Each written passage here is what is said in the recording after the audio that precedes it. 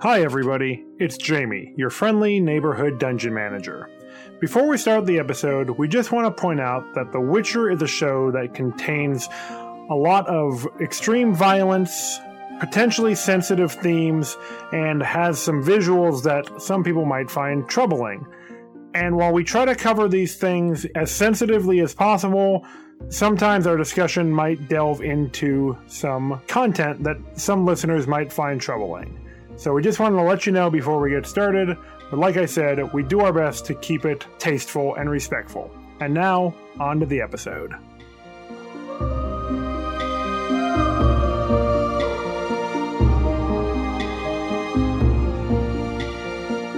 Hello, fantasy fans, and welcome to Swords and Satire, the podcast where we turn low fantasy into high art. I'm your dungeon manager, Jamie Mokel, here with my adventurous co-hosts. I'm Chelsea Hollowell, a Leshy that just wants to create their own forest court. It's kind of a difficult process because people are afraid of us. It's hard to recruit new members. You just have to infect people and turn them into other Leshies, right? Yeah, and it doesn't always take, human DNA and Leshy DNA isn't always compatible. Oh, God. Interspecies stuff. Troubling. I'm Jack Olander, and I actually was in the process of becoming a Leshy myself. Oh, it must have been in a different forest. Yeah. I was actually going through transformation, but I was killed. And my body was left to be ravaged by wolves. However, the wolves very respectfully put me back together, my skeleton back together afterwards. Oh, what thoughtful wolves. Still dead, but, So, guys, it's another week of Satire TV, which means we're going to be talking about our favorite show, The Witcher. And we couldn't do that without our special Witcher correspondent. It's Casey, and I am a queer-coded bard. Yay! That's my favorite kind. Yeah! Aren't they all? Yeah.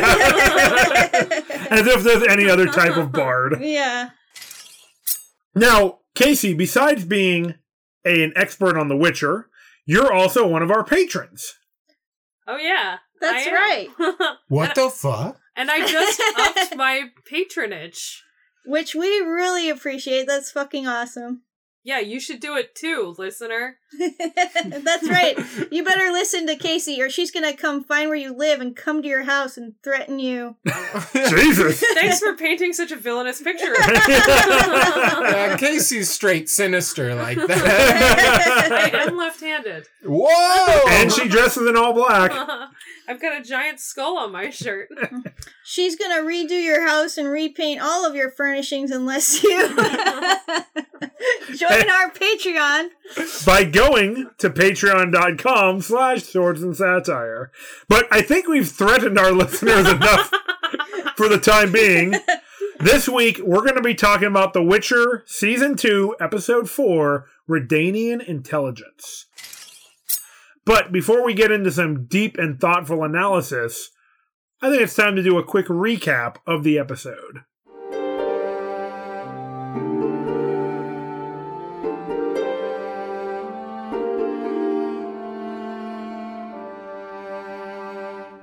So as the episode starts, we see that Ciri is still training, and who shows up to help out with her process but beloved sorceress Triss Merigold. She arrives, she gets introduced to Ciri through Geralt, and they head back to Kaer Morhen.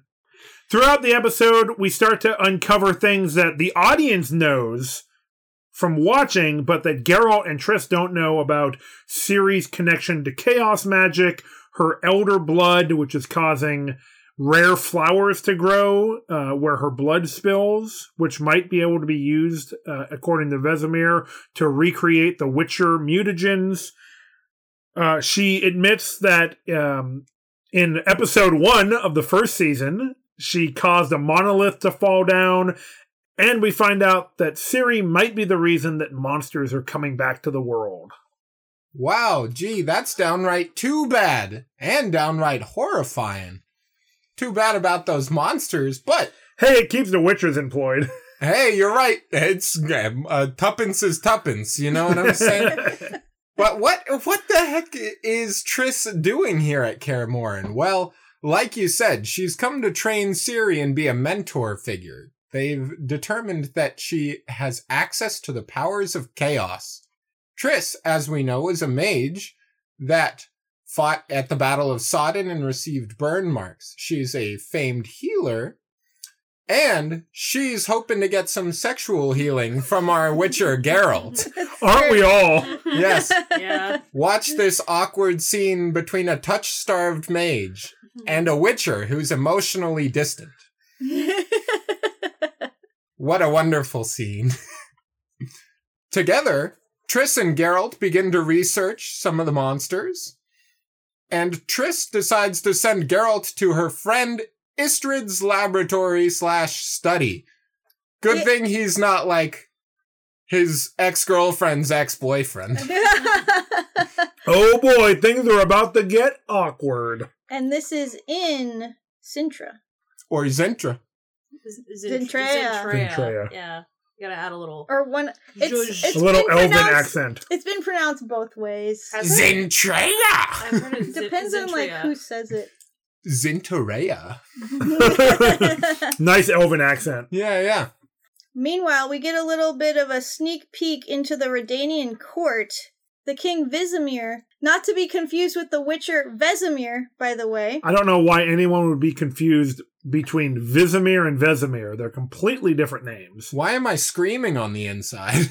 And Vizimir, the king of Redania, is almost killed by some of his trusted advisors, but Shouldn't have trusted them. but his spy master Dijkstra comes in and just brutally dispatches with both of those fools, and basically points out to the Redanian king that Sintra is somewhat unprotected. He says they wouldn't take it from Queen Calanthe, but now they could go after it in a political maneuver to control both realms. And the whole time there's been an owl spying on them, and it seems like somebody is looking out from the owl's eyes, probably a mage somewhere. And it seems like Dijkstra knows this, but he still talks about his plans in front of it, so he must know who it is. Little tidbit there. Little court intrigue. And he also talks to the king about needing to take over Sintra because all of the elves they're persecuting are fleeing there because it's a safe place for them to go. And he convinces the king to recruit an elven spy to go into Sintra to get a lay of the land and figure out what they're planning with the elves. And lo and behold, it turns out to be Dara, who's been kept in their dungeons. Gasp. But he's from the first season. I figured we'd see him again. He too has been aged up substantially in the 5 days it's been since we've seen him last. Yeah, seriously, he has grown an impressive afro I know. since, 5 days ago. I guess elven Maybe a hair couple grows weeks. long Yeah. fast. He also grew an impressive, 6 to 7 inches taller. Yeah. Yeah. And an impressive Adam's apple too. While That's he was right. At it. I mean, elves mature actually usually very slowly. I so. know. Hmm. In another part of Redania, we see Yen and Kahir in cahoots. Oh. Kahir and cahoots. Yeah. They have recently fled Aretuza, and they're just trying to figure out what their next move is, and they realize they can't stay in Redania because they are definitely going to be hunted down and persecuted. There are wanted signs out for them. Yeah, those extremely lifelike wanted pictures. I know, right? I was like, oh, yes, you can obviously tell this is Yen, if not for the fact, if she wasn't wearing the purple... Sorry. Tangent. Listen, it's a mage. Just when you see a mage, you know that it's trouble. She can't even do magic right now. Anyway, so they're on the run, and On the run. they are gonna flee to Sintra. Totally and- safe idea. Yeah, so they end up having to take basically the elven version of the Underground Railroad, which is quite literally underground. Yeah. And in the sewers. Yeah, and in order to get to Sintra, they have to get on a boat, but in order to get on the boat, they need someone to kind of distract or cause a show or a ruse or whatever for them to be able to get on. And the person who is supposed to do that is the Sandpiper. That's is his right. name? Yeah. Which is beloved performer, the Sandpiper. Yeah. Or I'm sorry, beloved human trafficker, the Sandpiper. Oh my god. Which is our fave Jaskier the Bard. Woo! Yeah. He's back. He's back, and he and Yen have a weirdly touching moment. Being both former lovers of Geralt.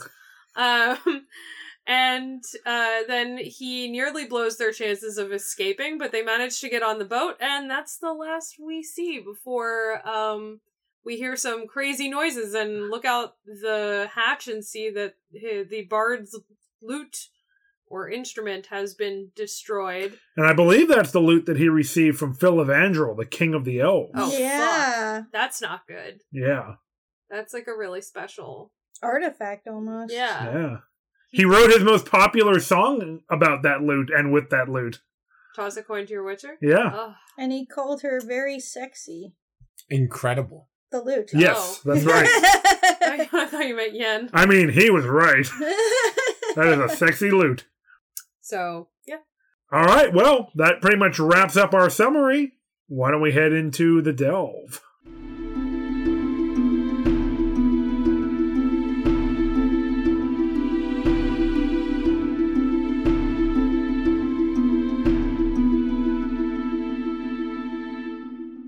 Welcome to The Delve, where we venture deep into the themes, scenes, and lore of The Witcher.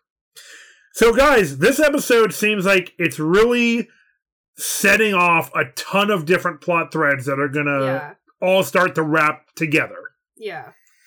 And we're at the middle point of the season. I think this is episode 4 of 8. Mm-hmm. So the action's really starting to kick off. There's a lot to talk about. I mean, you're more right than I even remembered when we started watching the second season. Jamie and I have gone back and started rewatching the first one alongside it. And I forgot that the Nilfgaardians were searching specifically for Ciri. We don't know why, but we have some suspicions. Yeah. And we did learn in the first season that they were trying to seek her out.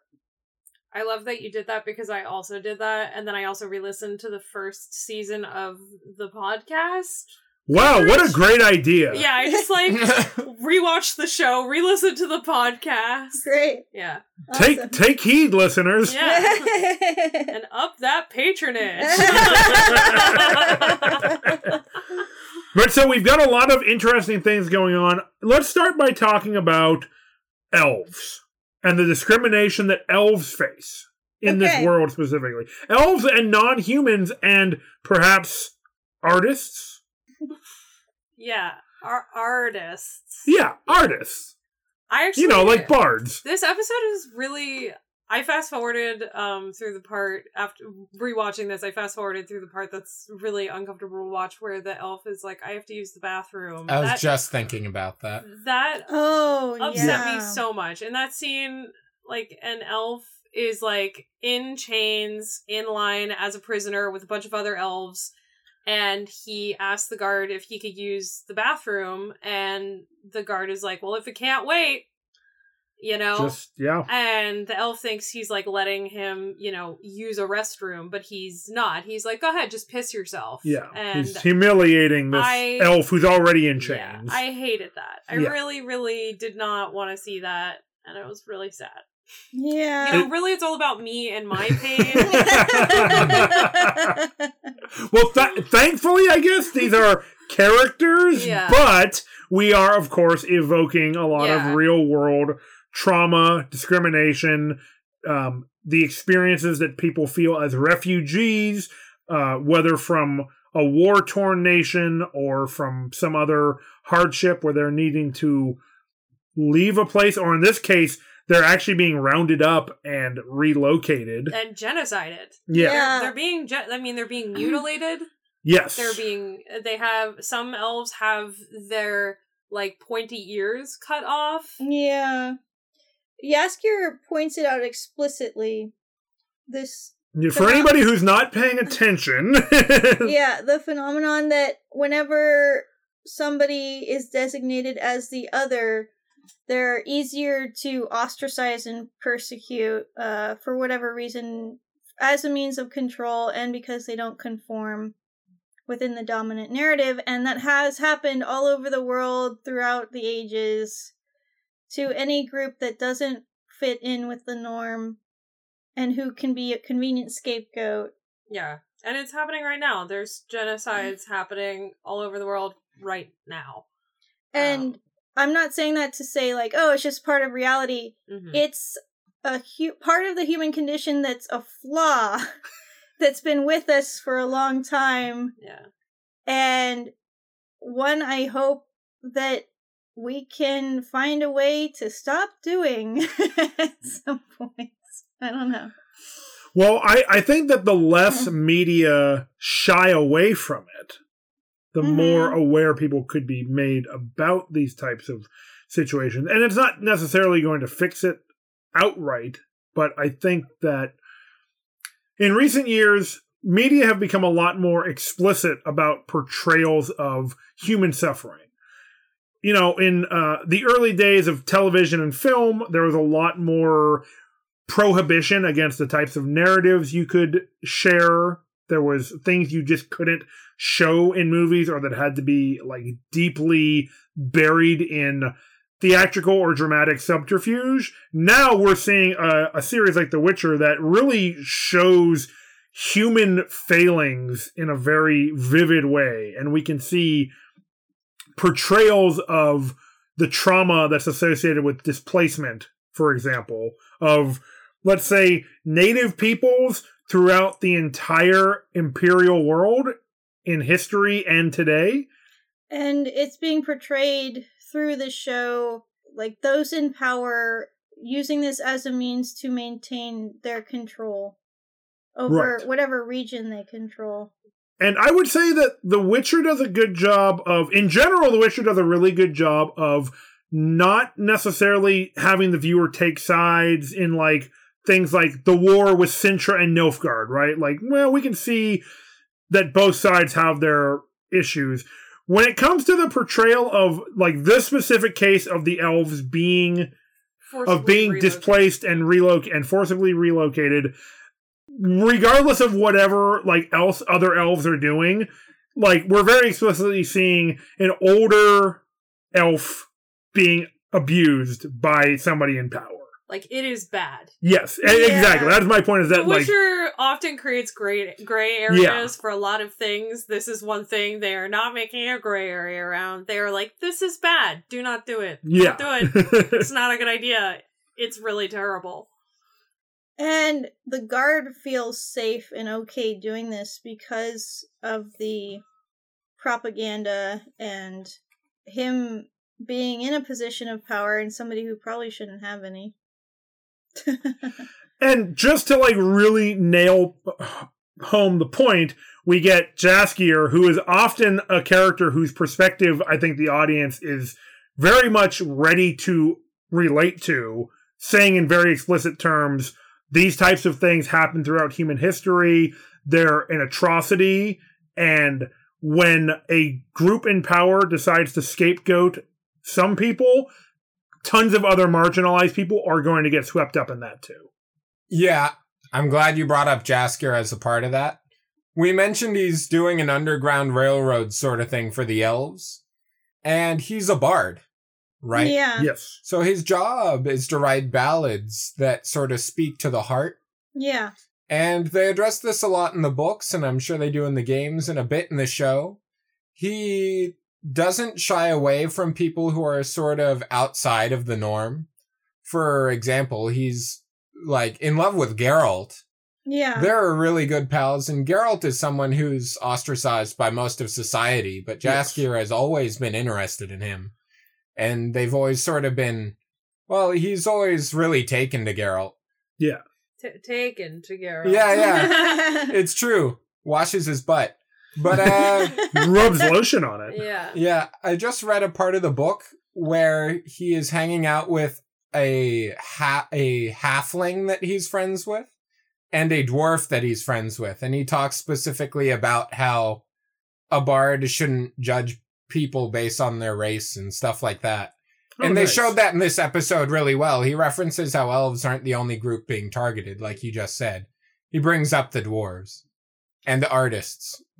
And he's helping refugees by conducting them along the Underground Railroad. He would be known as a conductor, somebody who is at a safe station who can then help people get to the next place that they're going or help send them along their journey, give them safe haven for a certain amount of time, and then help send them on to the next leg of their journey.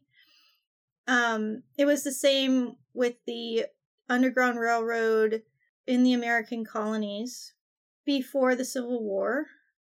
And, the people who had created safe havens for people to hide in were the conductors. I learned recently when I was reading about Harriet Tubman that people who infiltrated, went in and helped people escape were called abductors. Huh, so interesting. Harriet Tubman was an abductor. She's great. If anybody has a chance to read about her, you should. She was a fucking badass. Nice. Yeah. A real inspiration for this series, I'm sure. Yeah, maybe. I mean, I really was, that's all I could think about when I was watching this episode, so I was wondering if they had done research about American history to write this episode. I mean, for the show, probably, yeah. And I think one interesting thing about Jaskier is, like, previously he was kind of just, like, bopping along. He followed Geralt. He didn't really have any, like, direction. And not to say he's, like, directionless in the way that Yennefer was directionless, right. But he seemed, like, open to the winds or whatever. And classic bard. Yeah. And then when we see him in this episode, Yen runs into him and she's like, wait, you're the sandpiper. Like, what inspired you to do this, to help elves flee? And he specifically says that he was there when he witnessed, I think, like, some sort of brutal massacre or something of a bunch of elves, and, he talks about how, like, that was really horrible, but he also talks about how, like, first they come for the elves, and then they come for, so on and so forth. He lists a few other, I think, races. Yeah, dwarves and yeah. halflings probably. Yeah, and then he says, and then they come for thee, and it's kind of like a ... long pause, and being as queer-coded as Jaskier has been, you think he's gonna come out of the closet in this moment, but he doesn't. He kind of does. He says they come for the artists. Yeah. And which isn't to downgrade his work by any means, no. But I have always kind of appreciated that Jaskier has come off as a very, like, queer-coded character all along. Yeah, he seems pansexual. Yeah. And you definitely get the sense he's kind of in love with Geralt, because, like, in the episode where he and Geralt go their separate ways, it's because Geralt blows up at him and they basically have a breakup. Yeah. But just pretty before, explicitly. Yeah, like, just before that scene, he's saying to Geralt, like, why don't we, like, run off and go live by the ocean together? Yeah. Just you and me, guy pals. We'll get away for a while. We'll be best friends living by the ocean. Yeah. With our cats. Friends. Yeah. And normally, I'm all for, like, two heterosexual men having good friendships, but there's something about Jaskier that just feels so right to be queer-coded, so... Well, I think Jaskier just has a type, and it is buff people. Because in season 1, he is extremely enamored with Borch's two, like, muscly guardswomen. Yeah. So I think he just is got a thing for muscles and tough people. Taya and Vea. Yeah. Yeah. Mm-hmm. Man, I watched too much of this show. Nope. That's why you're our special correspondent. Yeah. They should meet Vesemir and Vizimir. Oh my god. I don't think Vesemir's particularly jacked. No. Dijkstra, though. Yeah. Played by beloved character actor Graham McTavish. Yes. But so I want to talk a little bit more about Jaskier, because I could talk about him all day. And when we were watching this episode, I made the joke, well, now that Jaskier's here, this is all I'm going to talk about for the rest of the season. And that's not exactly true. But I just want to bring up the point that Jaskier has these feelings about helping elves, despite the fact that Phil Evandrel's elves in season 1 basically were going to murder him. That's true. He wrote a song where, again, they kicked in his teeth and smashed his lute. That's true. And it was thanks to Geralt that didn't happen. But even despite that, Jaskier does not indulge in racism or enmity for the elves. He feels camaraderie, and he understands the difficult position that Phil Evandrel's elves were put in, and does not let that experience color his feelings going forward. I think also he's had a massive eye-opening when it comes to what has happened with the elves, because when we see him in episode 1 of season 1, he is saying like, oh yeah, and then the elves just gave the land to the humans. Yeah. And the elves are like, that's not what fucking happened. He's like, what do you mean? Because he's clearly been drinking too much Bard Kool-Aid himself. He's been listening too much to the tunes and not realizing like, that's not what actually happened. So I think when we see him in this episode, he has learned a lot of truths about, you know, the heinous things that have happened to the elves. That Phil Evandrel told them when they were tied up. And in that scene, you can see that Jaskier is actually listening to him and he looks horrified. Yeah. But he's learned even more, obviously, through witnessing some horrific acts and stuff. And he's starting to see, like... happened at this, like, ancient tree that the Druids called, like, the Seat of Friendship. Yeah. Where everybody of all races and creeds could come and share knowledge. Yeah. Yeah, so it's especially egregious that that's where the massacre happened. Yeah. Right. That's rough. Mm-hmm. Yeah. Now, in this episode, Jaskier is a lot less comical than in season 1. It's true. He's not really the comic relief anymore. He isn't. He sort of is at one point when he gets insulted and they're making jokes about season 1. Yes, that was a lot of fun, actually. Yeah. They address it as if Jaskier had written songs that were inspired by the whole first season. And there's a dock worker that's effectively working as the voice of the audience, saying like, I didn't get this part. And it was a little confusing that there were multiple timelines and stuff. Yeah. And then they do make the joke about how Jaskier's version of the Three Jackdaws events. Jaskier says that he like made love to Taya and Vea, or like hooked up with them. And he's like, that's not really believable.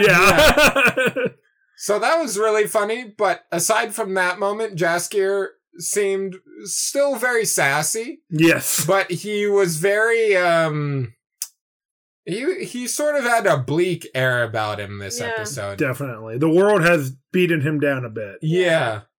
He seems bitter and vindictive in a way. And it comes across in the song he sings. I was just gonna say, what gave it away? Was it the song Burn, Butcher, Burn? Yeah, he used to sing songs to laud Geralt. I mean, Toss a Coin to Your Witcher was like this pop hit that like got Geralt a bunch of jobs, and now he's very explicitly calling Geralt out. Mm-hmm. And using the name that he knows Geralt hates, the Butcher of Blaviken. Yeah, a bit of a dick move there, if you ask me. Well, he's sad. He's hurt. It's true. I also think it's interesting that he asked the question, what for do you yearn? Because I feel like that's what we've been asking Yennefer a lot. Yes, it is. Yeah. And it's something he's singing in the other room when Yennefer overhears his voice. So I think that was kind of an interesting, like, the song is about Geralt, and I bet you it's about the scene where he's like, let's go live on the beach together, and Geralt's like, brah! And he's probably like, what do you even want, man? Like, what do you want out of life? And I think he asks him at some point, like, what do you want out of life? And he's like, to kill monsters and then die, or whatever. But we know that that's not really true. We know that that's not true, but I think Jaskier maybe doesn't understand, or does... Geralt says, I want nothing from this life.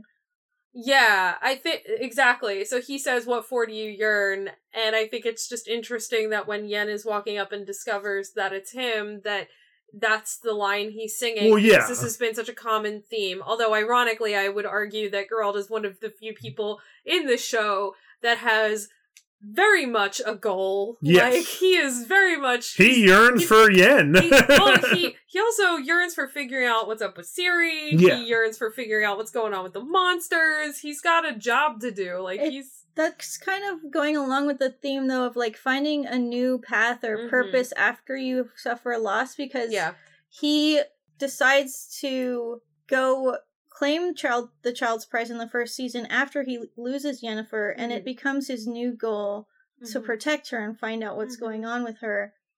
But whoever said that he yearns for Yen, that was correct before. Yeah. I think to some extent he still does. But he thinks does. she's dead right now.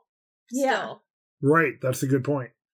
Yeah, there's the scene where Triss is confronting Geralt in the hallway, and they talk a little bit about some of the driving forces for Geralt, right? Yeah. I would say probably duty is what he thinks is the main thing that drives him. Yes, definitely. Because figuring out the monsters, figuring out how to kill them to protect the other Witchers, people in general, and how to raise Ciri, right? These are all things he feels like he has to do because he's been raised a Witcher, and Destiny said he has to take care of Ciri. And protecting the things that are important to him. Yeah.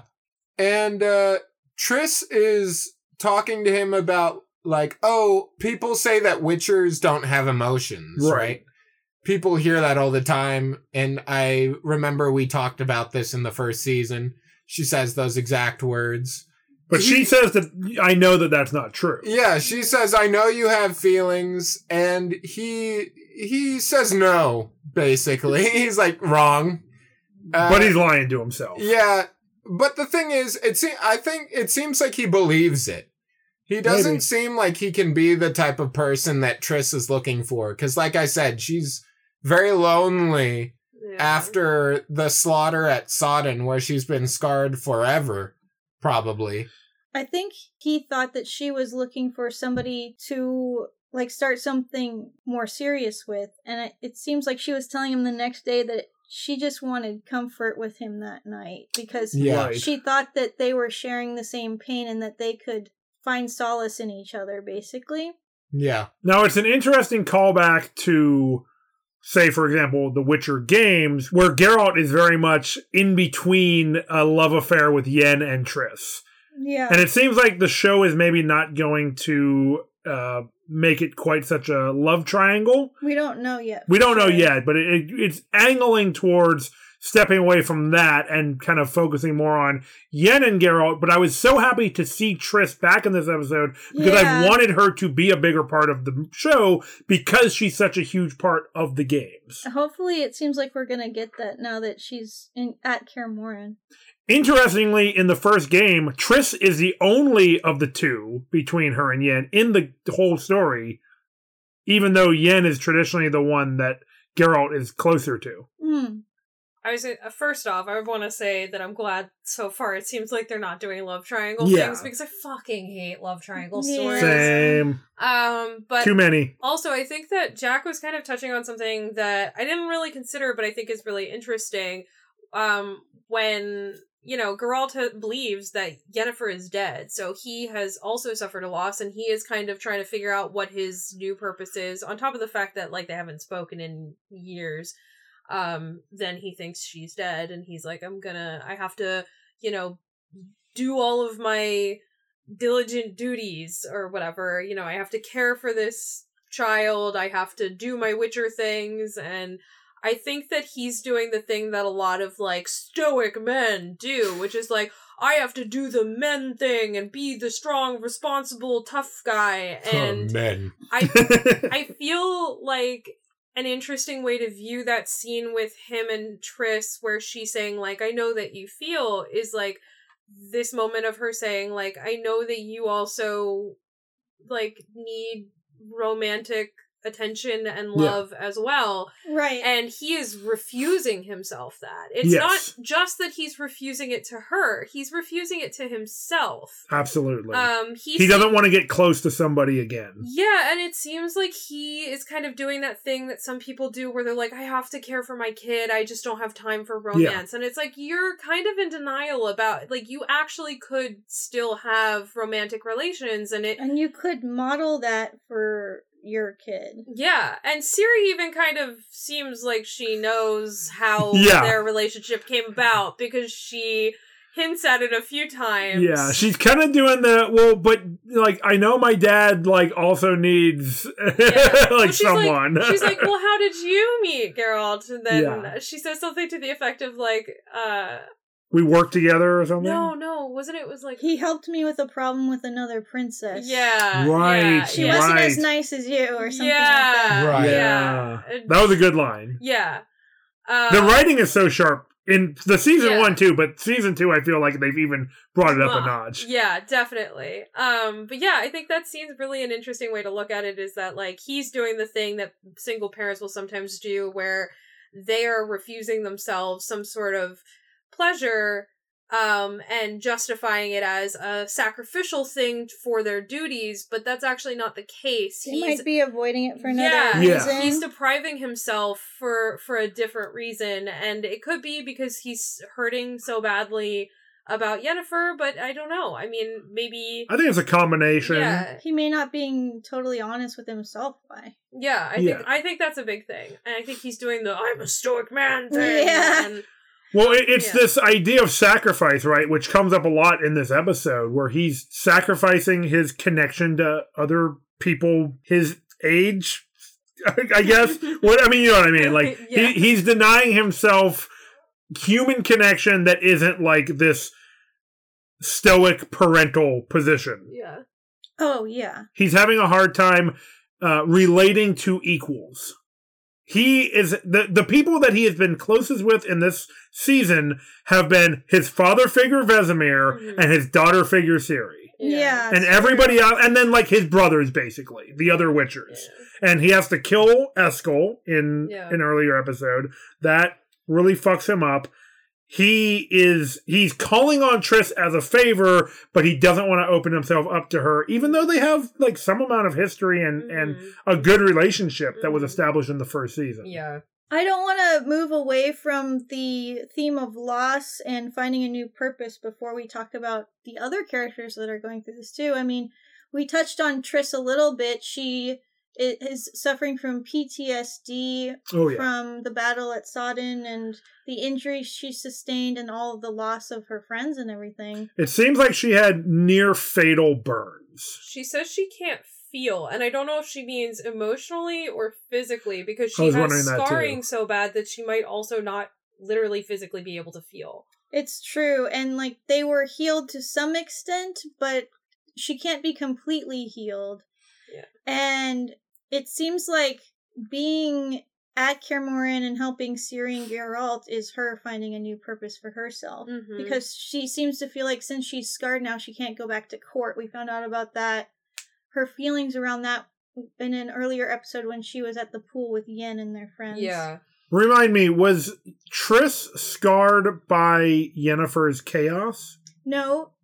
It was a Nilfgaardian soldier who put fire on her. Right. It might have been a mage. I think somebody torched her, right? Yeah. Or just, held a torch to her because she was keeping them out of the keep. That's right. She was holding the keep and was burned during that. So that's what Triss is dealing with. And then Yennefer also talks to Jaskier about this explicitly when they're on the ship. Mm-hmm. Basically, I think either Yen opens up about not having access to her magic anymore, or Jaskier figures it out from their conversation. Yeah. I mean, he's a bard. Insight is a class skill. Yeah, it's true. Yeah. And a lifeline. Even though they're kind of like frenemies, he feels like really connected to her from that loss. Yes. And is empathizing with her position because he says it's something he worries about all the time, like losing something that is like the only thing you were put on this world to do, or on this earth. He says, who are we when we lose the one thing that we were put on this earth to do? Right. Yeah, and he talks about how he's worried that his muse will stop speaking to him, which I thought was a really interesting line that gave me goosebumps while we were watching the episode. Yeah. And Yennefer isn't recoiling. She's kind of lapping up his words. She's totally engrossed in what he's saying. Well, I love when they first, meet up in this episode, and Yasuke is like, oh, fuck. And then Yen just goes in to hug him, and he's just like, wait, what? And it, completely disarms him. He's still like, wait, I don't like you, but their shared trauma is something that I think is making him, lower his defenses with her, because they are familiar with each other. What does that even more is when she tells him that she's a refugee trying to get into Sintra, and he's like, oh yeah, you're part elven, I forgot. I also think it's interesting that, when he says to her, who are we when we lose the one thing that we were put on this earth to do, she basically says the thing to him that everyone has been saying to her, which is, you find a new purpose, you find a new meaning. And I'm like, I think it's interesting that she's regurgitating this phrase, considering she's been so reluctant to accept that as advice. So I am really hoping that that is her realizing the reality of that, or the wisdom in that. Right, maybe she's finally internalizing that advice. Yeah. Yeah, that's kind of what I was hoping for also. Who knows? Because while he's telling her all of this really moving stuff about why he's inspired to help the elves, she doesn't seem compelled, even though she's like, yeah, I'm part elven. Well, she's processing a lot. Yeah, but I feel she doesn't really seem to own her elven side as much as it seems like people force it on her as a way to demean or disrespect her. She doesn't seem to own it as I am part elven and I want to know more about my elven backstory, my my elven ancestors. I want to be a part of the elven community. I want to help save elven lives. She doesn't seem to be as engaged in that. She seems to mostly see her elven half as the half that diminishes her or discredits her or gets her, treated badly by others. Well, in her early days at Aretuza, she hid it, and it was Istrid who revealed Yen's elven heritage to Stregobor, and in the last episode of this season, we found out, just how much Stregobor hates elves too, besides hating powerful women. Yeah. Yeah.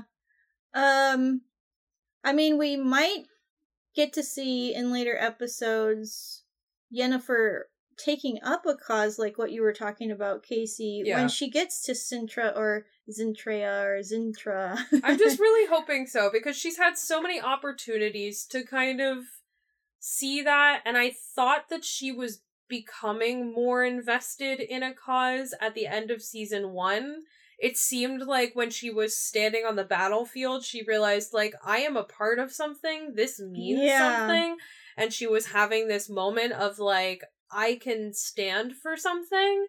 And then, she goes through, this horrible battle that's really traumatizing. She loses her powers. And I feel like she just kind of is never mind, I don't want to stand for something. I just want to get my power back. So she recenters that attention back on her own, I don't want to say selfish desires, but it does feel like she's quickly lost sight of the bigger picture. But I would say that she's kind of flipped that since the last episode when she grabs Cahir and runs off with him and escapes to save his life. She runs off with him not to save his life, but to avoid being considered either an evil villain who is capable of murder or a Nilfgaard spy. She's I don't have any... Sure. There's no option here where I can get out of this, and I need him as collateral bait. She says that. I actually kind of read that as another instance of her trying to find her own path.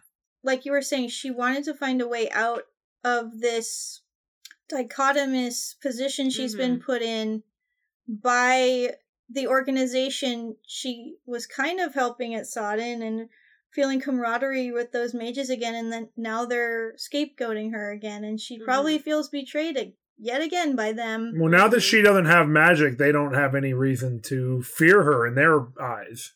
Right. And or respect or fear her. So she's just trying to find a way to create her own identity without somebody else dictating to her or for her who she is. When they're in the sewers or whatever, and they encounter the two elves who are trying to escape, she's like, I want to escape too. How can I escape? And they're like, not wanting to tell her because there's limited space on the boat. Right. And she says to them, like, listen, if we're not able to get on the boat, if there's not enough room for us, we will just wait for the next one. And when there's like a weird sewer monster, which I just don't know why that was necessary. There's always sewer monsters. But there's like a weird sewer monster. It kills one of the elves. Well, Jermaine was getting way too much backstory and emotional investment with the audience, so they had to kill him. That's what I was gonna say earlier. When I was talking about how Jaskier isn't the comic relief anymore, that character, Dermaine, did become the comic relief character. By getting killed? No. Listen here. The setting is a grimdark setting. Yeah. Okay? Everything has to be bleak. Trauma is a theme of every single episode. All right? Yeah. It's about being morally strong in a world that isn't. Okay? And this character exemplified generosity, optimism, and slice of life attitude. You can't live like a normal person in this world. You gotta kill him. He was talking about settling down, enjoying nice meals, and having a family. With a big booby, dark-haired woman. You see, the second he started saying that, I'm like, he's gonna die. Yeah. They're gonna kill him right away. So you're saying that the monsters of this world specifically target quaint folk? I'm saying that creature wasn't there until he started talking like that. He summoned it! And then it killed him. And yes, he summoned it. You gotta be careful in a world with magic. Yes. When the monster was attacking him, though, Yen, like, ran in to try to save him. Even though she doesn't have powers, she's just trying to pull him out of the monster's grip. Just unarmed attacks on an underwater monster. Yeah, obviously doesn't go well. He doesn't make it. But the other elf just, like, bounces. He takes off. Yeah. Well, hold on, though. I've been waiting to talk about that, so. Yeah, and, but I think that is an interesting thing where, like, normally Yen would be the type to be like, not my fucking problem, I'm not dealing with this. Yeah. But not only did she express, like, some level of being willing to sacrifice her place on the ship for these two other people, she also threw herself powerlessly into a underwater monster's grasp to try to help somebody. So I was like, maybe these are little glimmers of her becoming, like, able to see her value and fight for something despite not having any power. She's taking the risks again to connect to other people. Yeah, I'm hoping. Fingers crossed. Mm-hmm.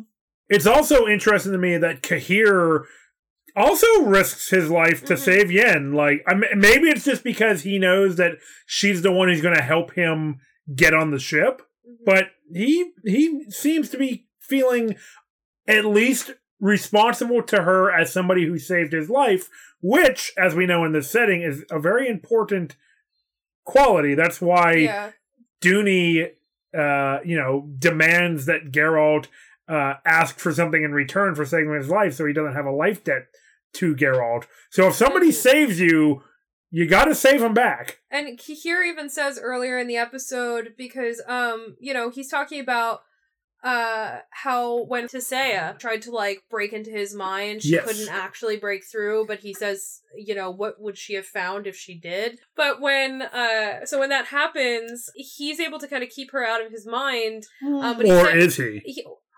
Something is. And he says, like, what would she have found? Like, he implies that there's some, like, heavy dark shit that he's been through, and then he says, like, I serve Amir because he served me first. Right. And it's this idea of, like, he saved my life, and so I feel indebted to him. And then he says to her, everyone answers to someone eventually, even you, I expect. And this is this implication that, like, everyone isn't going to be in debt to someone else because someone is going to show you such deep generosity that you will do anything to, like, help them. Right. Or maybe it won't be deep generosity, it might be something, but, you know. It kind of speaks to this idea that Jamie's talking about, the life debt, because there's this child surprise, there's the, or the law of surprise, I mean. There is the destiny thing, there's the life debt. It's like this base level form of magic that underlies everything, that is kind of almost like one of the physical laws of this world. It's like a law of physics, but with magic. Or at least certainly... It governs the world. Yeah, or at least coincidences will support this idea that if you don't pay your debts, then bad things will happen. All right, it's like it could be a self-fulfilling prophecy. All right, girl. But also, Yennefer already is in debt to someone, kind of. Like, she has that weird, not packed yet, but kind of packed thing happening with the witch from the woods. Yes. Yes. And so, like, in a way, she hasn't received her power back, but if she does accept the power from the witch, she will be in debt to that witch. Because, the Deathless Mother, yeah, right? the Deathless Mother, everything... Baba Yaga. Yeah, everything that she does for... that the Deathless Mother does for other people undoubtedly comes with some sort of ridiculously absurd price. Oh, certainly. Oh, that's what I was hinting at when we were talking about it. I wouldn't take that deal.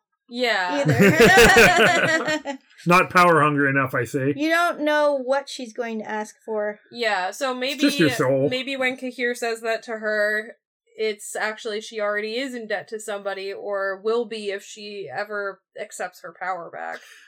Well, arguably, Yen is in debt to Geralt, because he did save her life. That's true. From the genie. Oh, yeah. Or the djinn in season 1. That's true. That's probably why they're bound, really. Maybe and they he keep just finding each other. It's the destiny thing. Maybe he just wished for her not to die, and it's like, well, she owes you one.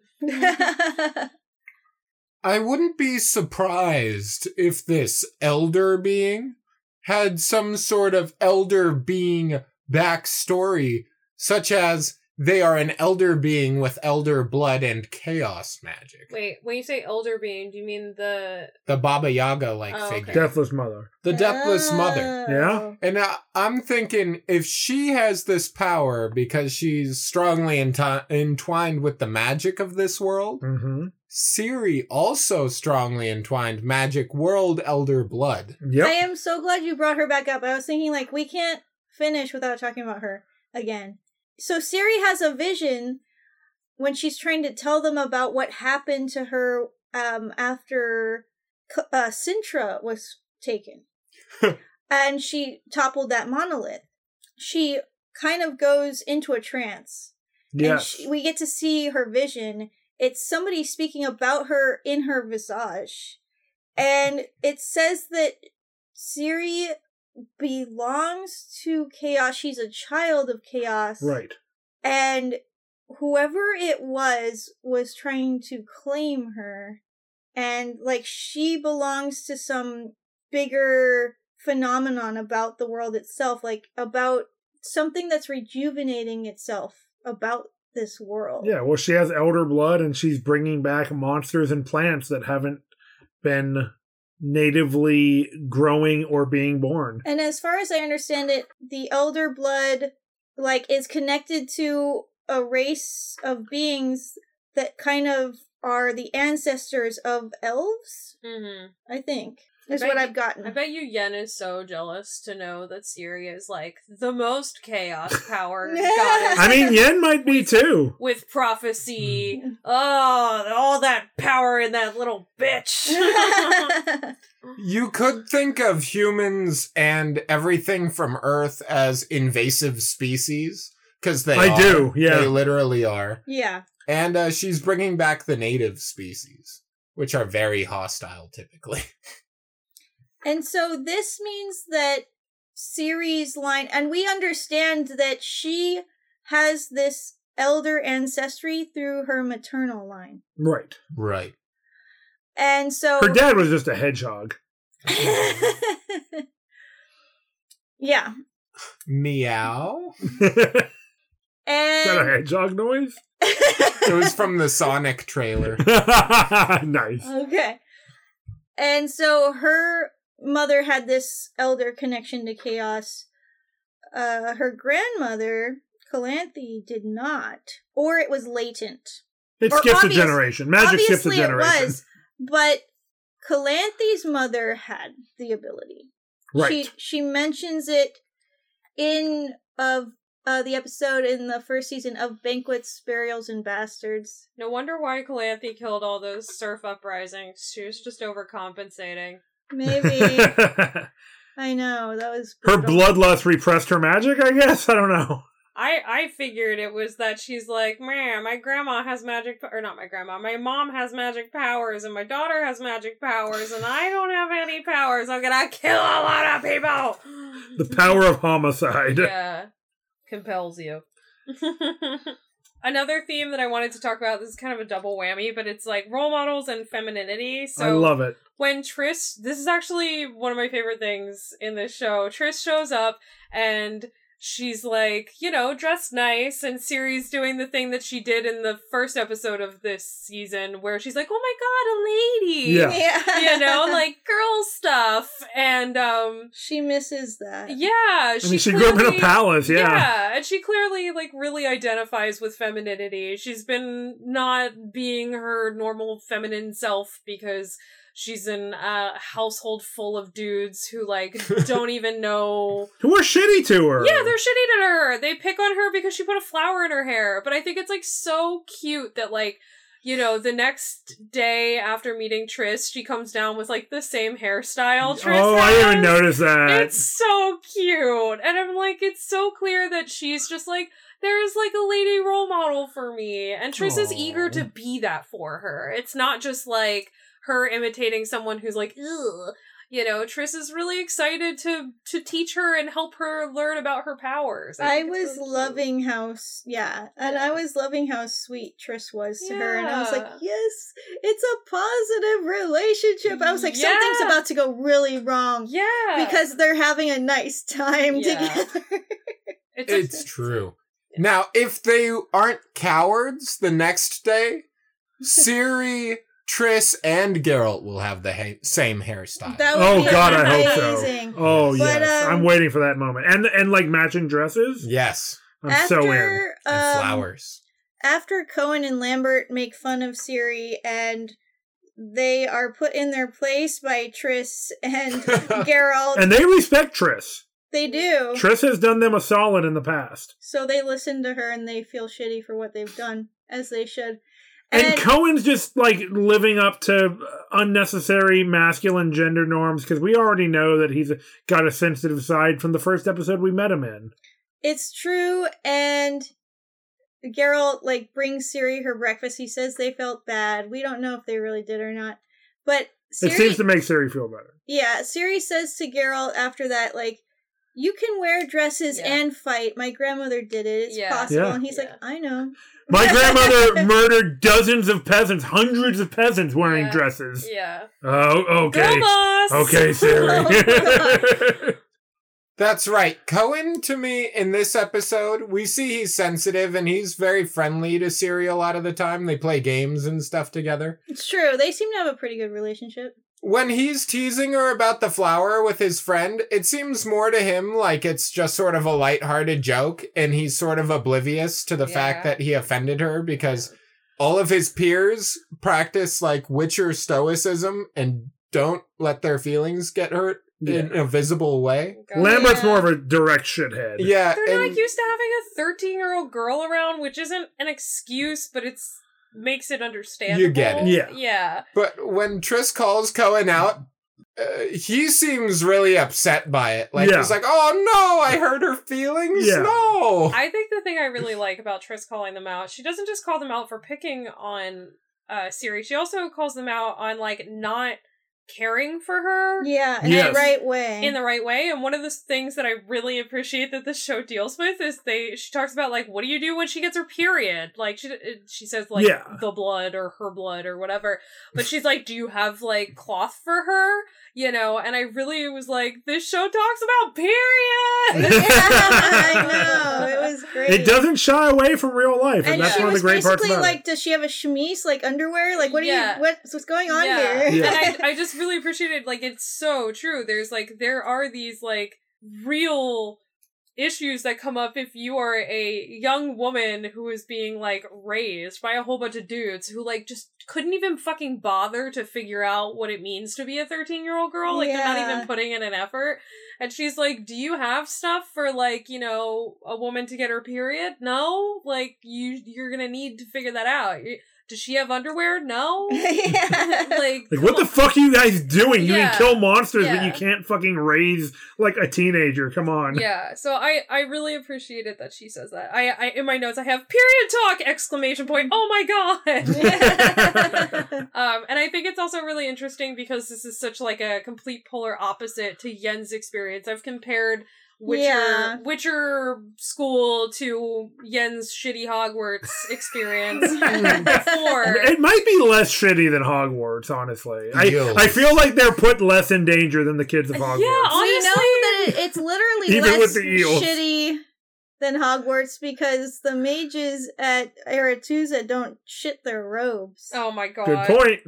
But also like the teachers were also as abusive as Tisea, so I guess you're right. There is no real like it's just Hogwarts. It's just as shitty Hogwarts. Yeah, because the students would like get fucked up, turned into animals, Turned and into shit. Yeah. eels, It's true. Yeah. blasted by lightning. Yeah. Fucking McGonagall turned a kid into a A goddamn or rat whatever. or something. Yeah, it was like a rodent. It was some sort of rodent. Or I like mean, they ferret. did that in my school, too. It's not a big deal. When she did it, it was okay. When Mad-Eye Moody turned a student into a ferret, then it wasn't okay. Actually, That was that funny. wasn't Mad-Eye Moody. She didn't know that. That was... Yeah. I was going to say Barton Fink. Doctor Who? Don't That spoil was it David for people Tennant. who don't know. That was Oh David my Tennant. god. But yeah, Barty Crouch Jr. I think it's just interesting. You know, you're seeing like Ciri get like this woman who is not only supportive and trying to help teach her how to be a mage, but she's also like advocating for her, and she's like, you know, nice. Yeah. She's fucking nice. I love how she's modeling emotional intelligence for everybody. there. Yes. Ugh. She shows empathy for Yeah, others. yeah. She defends people who need defending. Yeah. She tries to relate to people on their level. Yeah. So I think she, and like show concern over things Yeah. that they're worried about. yeah, I think she's a really great role model, like not just for Ciri but for everybody Yeah. there. I hope Yeah. she stays there. Like I'm Me too. nervous that it was just gonna be like a one-off thing where they're like, I hope not. Yeah. I've been hoping that Triss gets a bigger role, so I'm with you. yeah, All right, well, before we move on, there's just one more thing I want to talk about from this episode. This is, again, a jam-packed episode where so much is getting set up, but I want to talk a little bit about really efficient storytelling within an episode as a side plot. And that is the elves, Balian and Dermain, who Yen and Kahir meet in the sewers. We were talking about it earlier. Dermain dies, Balian runs off, and basically Right. pieces out without helping Yen, and Kahir tried to save his friend who, ostensibly he was close with and he was trying to, escape with. And they really shame Balian about this. I mean, maybe understandably. And at the end of the episode, he sacrifices himself to probably being beaten to death by the guards of the ship when Jaskier is having a little, let's say, hissy fit about his art being critiqued. Yeah. he provides cover. Yeah, For the elves trying to get on the ship because Jaskier, who was supposed to be providing them cover, blew it because his Yeah. ego is so big. Yeah. Or fragile. Yeah, fragile, I think, Yeah, definitely. if it were big, maybe it wouldn't be so fragile. But so we get this really great example of meeting a character and that character having an arc within the episode. And it's just a side plot. Mm-hmm. And that attention to detail is outstanding. We meet this guy, he's trying to escape. He does something that would be considered shameful, especially in this universe. And it also ties back to all of these things about, like, owing somebody your life. Yeah, cowardly and self-serving. So, I mean, we can infer from that maybe he owed a life debt to Dermain that he didn't pay up, and he had to basically pay it forward to all these other elves by sacrificing himself. Otherwise, he would have lived a cursed life. Yeah. It's possible. It's really efficient storytelling, and it happens with characters that we've known for like 5 minutes of screen time. Well, and the elves understand even better than the humans, of course, because they're native to this world, and they understand the laws that govern it. Yeah. Better than the humans do. So I just wanted to make sure that we didn't conclude without discussing that great storytelling moment. But at this point, I think it's probably time to head into final thoughts.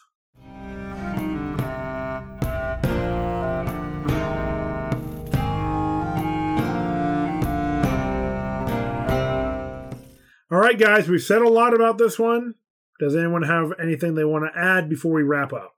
So we didn't really go into too much about the monoliths, but we do know that there is a giant monolith in Cintra, and so that's one reason why Geralt is going there. And all roads lead to Cintra, guys. Triss knows that Istredd is there studying that monolith, and that's why she sent him there.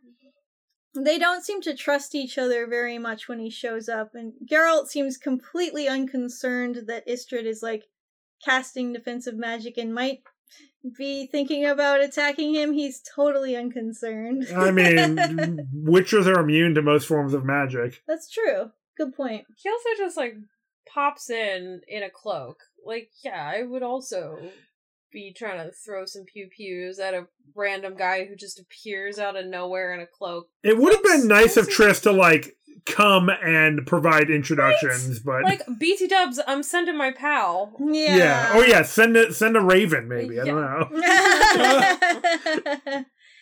Well, I mean, Geralt's body language after that does not speak to an observer that he's trying to be threatening or anything, but Istredd seems very on edge. Yeah, well, all I'm saying is, as soon as the name Yennefer comes up, these two are going to hate each other's guts.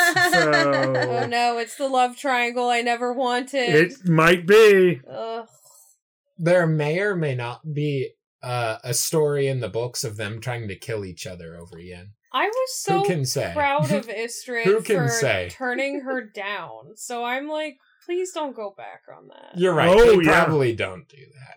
I mean, he still has feelings for her, but he says that if he thought she meant it, wanting to go back to him, he would do it. He knew that Yen was using him, and that just hurt so much worse. And that's why he walks away. But he does have the emotional intelligence built up enough, as you're saying, Casey, to recognize that. Yeah, I like that. He is like 80 years old. Yeah. You'd hope. He's somewhere around there, Yeah. I'm just excited to have Istredd back. He was one of my favorite characters in season 1. He's complex. He's interesting. He's a researcher. I mean... He's handsome. He's outstandingly handsome. When we were rewatching season 1 recently, I was like, damn, this is a good-looking dude. I know. I think also, I mean, his hair is a bit longer in this episode, and he's got a little bit of facial hair, which always is my... I mean, I was going to say, that's my style, too. So it'll be fun to have him back. He did seem in that interaction with Yen, too, that from the first season, he was, even though she's beautiful, like, he doesn't totally care about that. Like, when he first saw her, he was like, damn. But, oh, when he first saw her after her transformation, yeah. But, like, when she comes to see him later, like, really he just seems to miss the old Yen, because he says to her, at least you kept your eyes. Mm-hmm. Yeah. Yeah! It's like a superficial part of who she used to be, and it's like you said, Casey, it's just a painful reminder of what he's lost. I mean, their relationship is so complex, because they were both being played against each other and used to gather information about the other one by their respective, like, headmasters, basically. But they clearly, genuinely had a lot of feelings for each other. Mm-hmm. Yeah. He basically taught her that there was a lot of beauty in the world when he showed her a lot of visions back then. Yeah. And then he sort of pulled the rug out from under her, so. They kind of did it to each other, though. So. Yeah, they did. They did. Yeah. But yeah, so it's complicated. That's their relationship status. Interesting to see how he and Geralt get along, because I don't think they will. No. I mean, they certainly have not started off in a productive manner for having a relationship. I know. I want them to be friends. Yeah. Me too. The show does unique things, I think, from the books and the games. Yeah. Yes, absolutely. So, you know, hopefully it's different than what I remember. Well, on that note. Hail Crom. Yeah. Crom? Oh. Well, I feel like we could keep talking about this episode for much longer than the episode itself ran, so we should probably wrap up here. I believe we already have. Yep. Casey, thank you so much for being with us again on another episode of The Witcher. No problem. I'm excited for the next one, and I think I am actually, after that, I will not have seen any of these, so we will be caught up. And if you guys want to join the conversation, you can check us out on social media. We're at Swords and Satire on Facebook, Instagram, and Twitter. We post some awesome memes, well, Jamie does. And we are always open to talking about your takes on the shows and movies we watch. And if you really want to get involved with the Swords and Satire family, you can head to patreon.com/Swords and Satire, check out our patron tiers, sign up, and get some bonus episodes, some awesome duck art, and have a much more direct way to contact us.